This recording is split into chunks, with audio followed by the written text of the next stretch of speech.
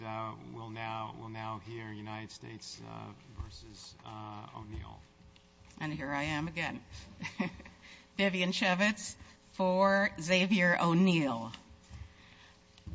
Let me get my head straight here. Okay.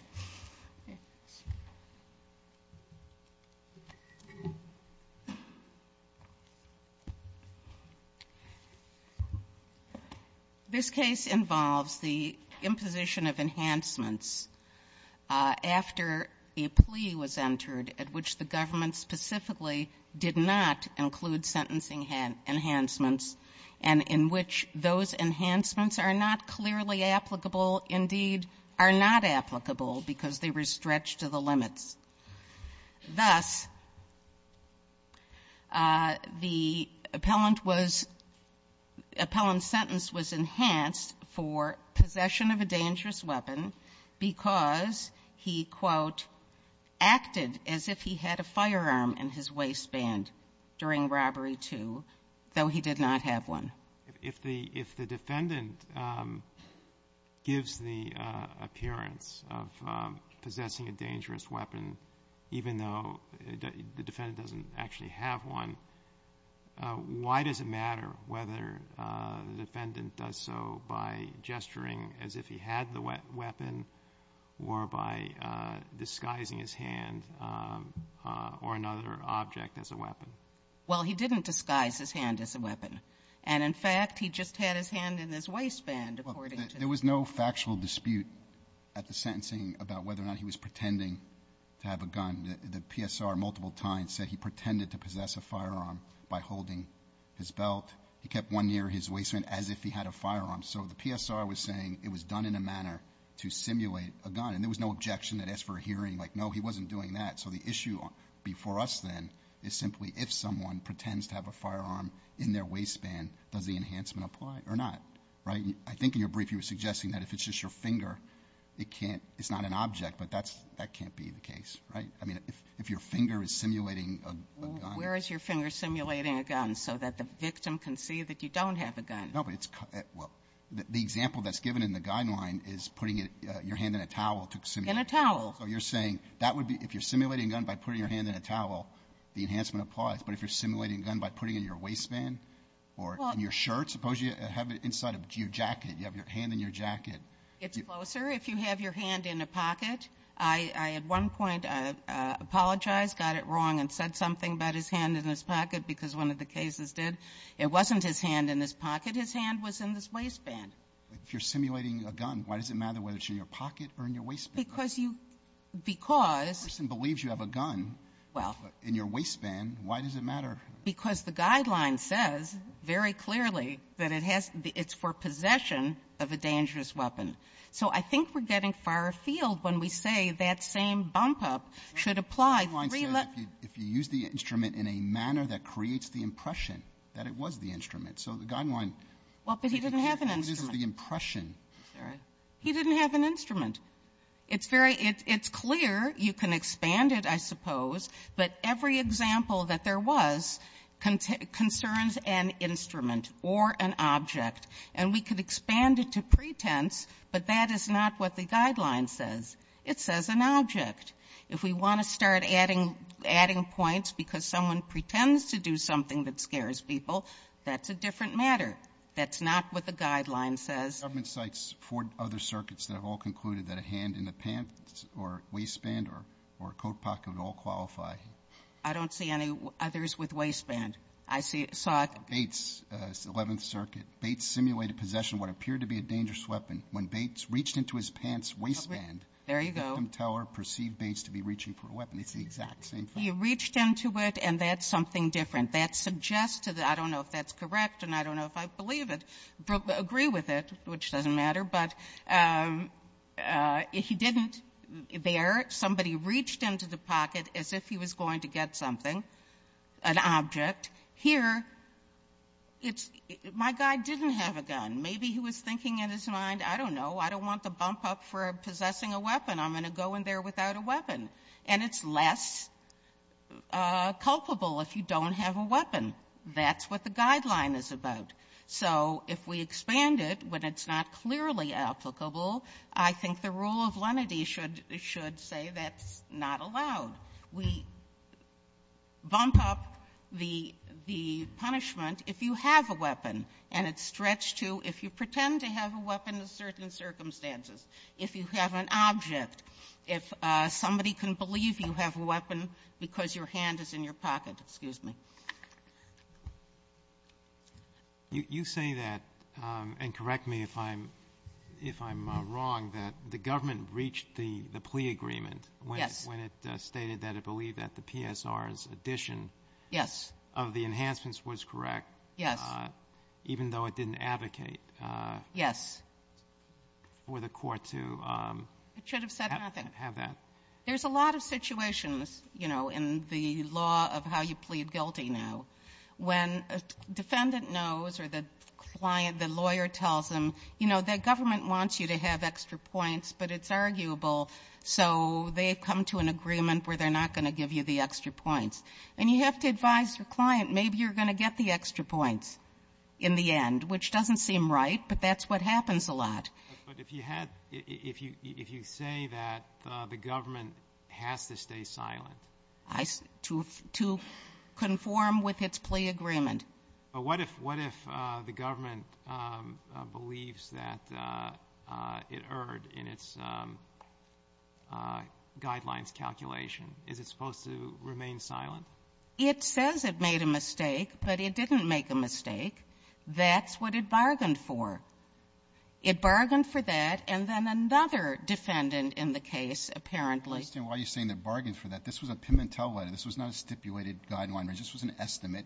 And it was an estimate. Right, and the agreement said that the estimate is not binding on the government, the probation department, or the court, if the guidelines offense level advocated by the government or determined by probation or the court is for any reason includes an error in the estimate different from the estimate, the defendant will not be entitled to withdraw his plea, and the government will not be deemed to have breached this agreement. So it makes clear that if there is some error in the estimate, it's not a breach of the agreement.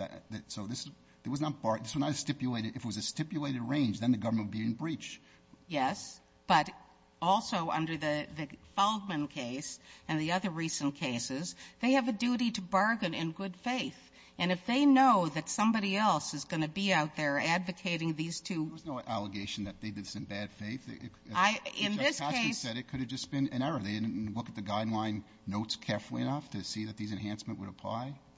Although this is not in the record, my client has said to me, and maybe there should be a remand, that there had been a previous plea agreement with the enhancements that was rejected. I don't have that, and it's not in the record, but I'm just saying that my client said that. I don't believe that the government was not aware of these enhancements. I believe that the government was aware and that it was a little bit of the government also, when they ultimately advocated for a particular number, yes, advocated for a number that was consistent with the same offense level that was in the estimate as was increased only because of the criminal history. So the number they advocated for was actually not based upon a higher offense level. It was the same offense level with a higher criminal history. It's not only the number. It's whether the crime sounds worse than it is. And if the government, during the plea discussions here, did not advocate for those enhancements, which are not clearly applicable, and indeed probation thought that the restraint enhancement was not applicable. You're saying advocated for it, but they didn't stand up at the sentencing and start advocating. Probation made the determination. The government said that they're correct. And they said, yes, you're right, we were wrong. That's not the same as advocating, right? I think it is, in the context of sentencing and in the context of how much credibility a prosecutor has. If they said, we don't agree, why can't they just stand up and say, we didn't agree that this was applicable? We didn't advocate for that, Judge. Instead of saying, oh, yeah, it's okay, but we'll back off. They may have made a mistake, right? I think we should see if they really made a mistake, or if in the first plea agreement, as my client has said to me, there were those proposed enhancements that then he rejected and then they were withdrawn. You'll have 2 minutes for rebuttal. Thank you.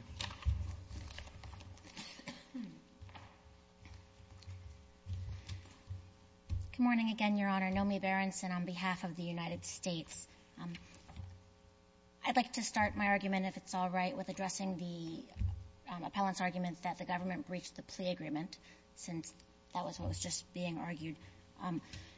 As Judge Bianco noted, the government acknowledged to the district court, as it had to under its duty of candor to the court, that it believed at the time of sentencing that it had made a mistake in the plea agreement.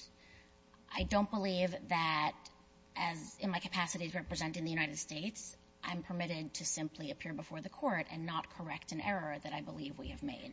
I don't think that that means that we're breaching the plea agreement, and in fact, the government was careful to maintain that the recommended guidelines range, which was admittedly much higher than in the plea agreement, was based on the same offense level as calculated in the plea agreement, albeit significantly higher due to the defendant's criminal history of Category 6.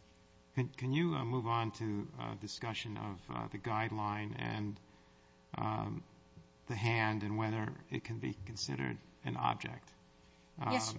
I understand commonsensically what, the argument that you're making, and there's force to that argument.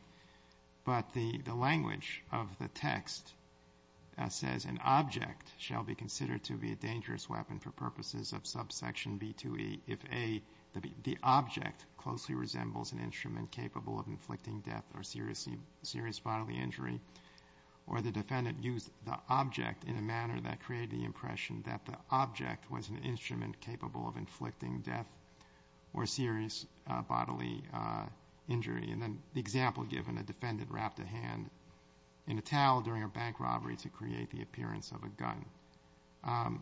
In this case, how does the hand is the object, right? Yes, Your Honor.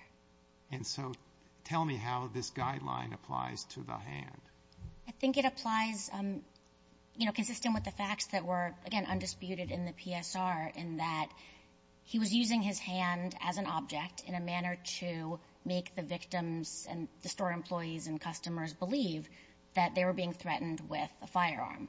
He was doing that in several instances by acting as if he had a firearm in his waistband, or pretending to possess firearms by holding his belt, keeping one hand near his waistband as if he had a firearm.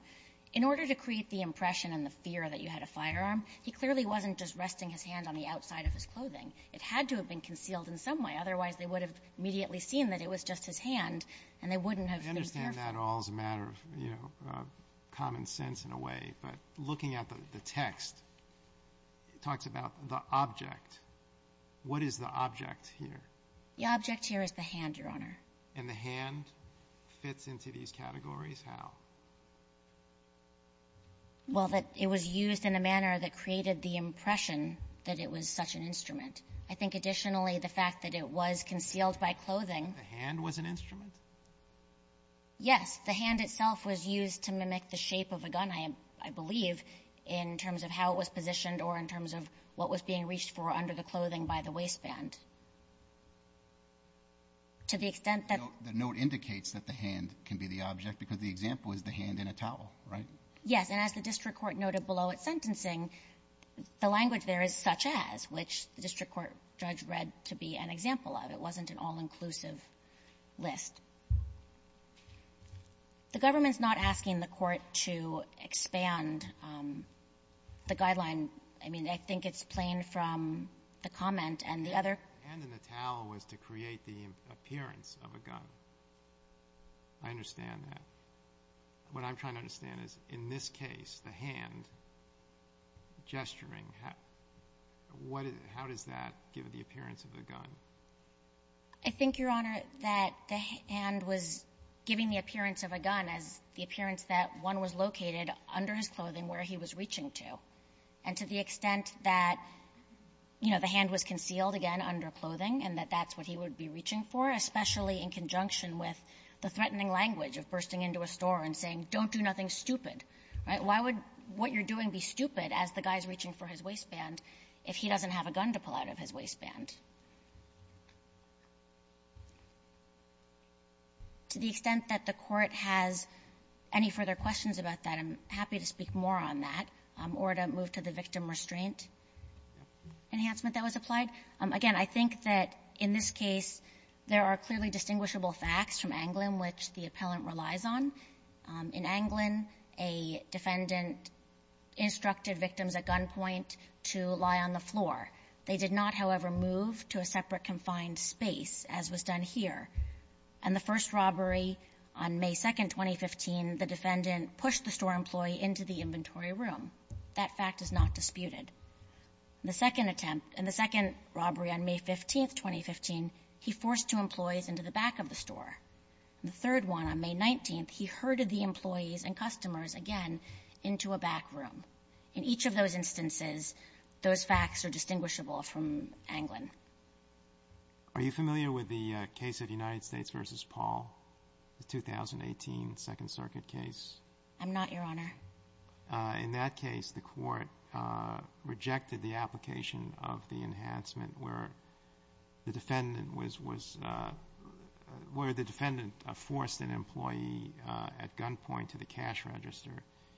And what the court held was, and I'm quoting, the enhancement is not to be added where the direction to move is typical of most robberies. And added the enhancement, therefore, and I quote, would simply add punishment to conduct that is typical of most store robberies. Why isn't the direction to move into an inventory room typical of most robberies of inventory? I think, Your Honor, that's readily distinguishable from an instance in which an employee is directed to a cash register, which I would assume is still in the open in the primary part of the store, where presumably there are store windows and passersby could see what's going on. Once you're forcing customers and employees into a back room that's secluded and cut off really from the outside, I think that really ups the ante for them. They don't have any way to immediately have someone walking by on the street recognize that they're in distress and call the police.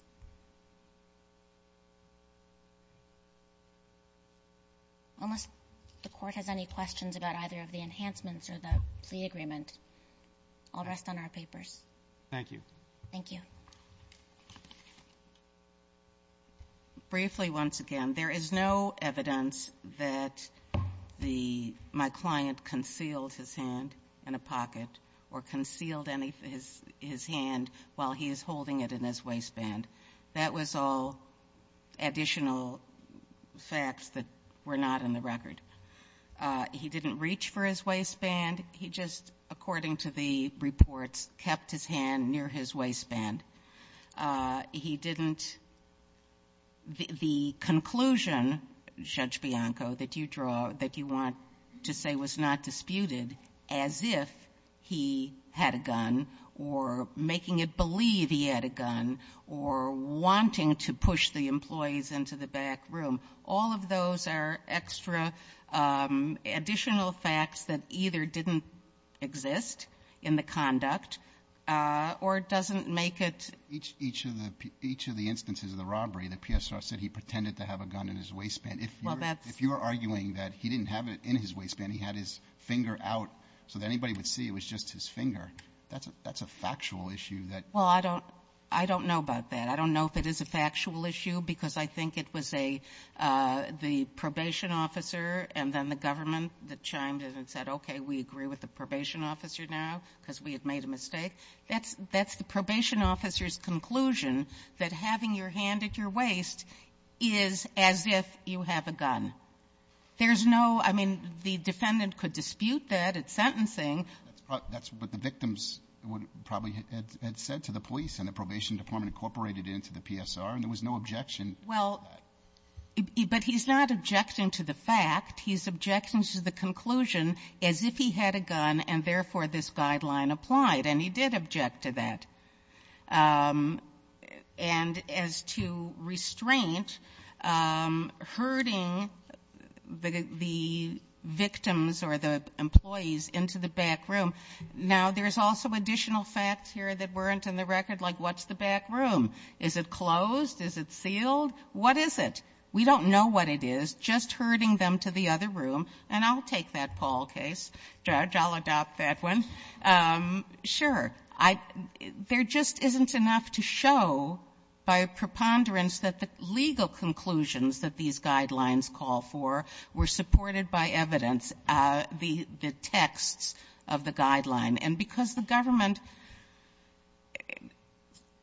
changed its view to assuage the probation office and say, oh, yes, we're on board, that to me, that to the system of criminal justice, I suggest, is a breach of a plea agreement that this is the sentence that we estimate without any enhancements. We have your arguments. Thank you. Thank you, both for your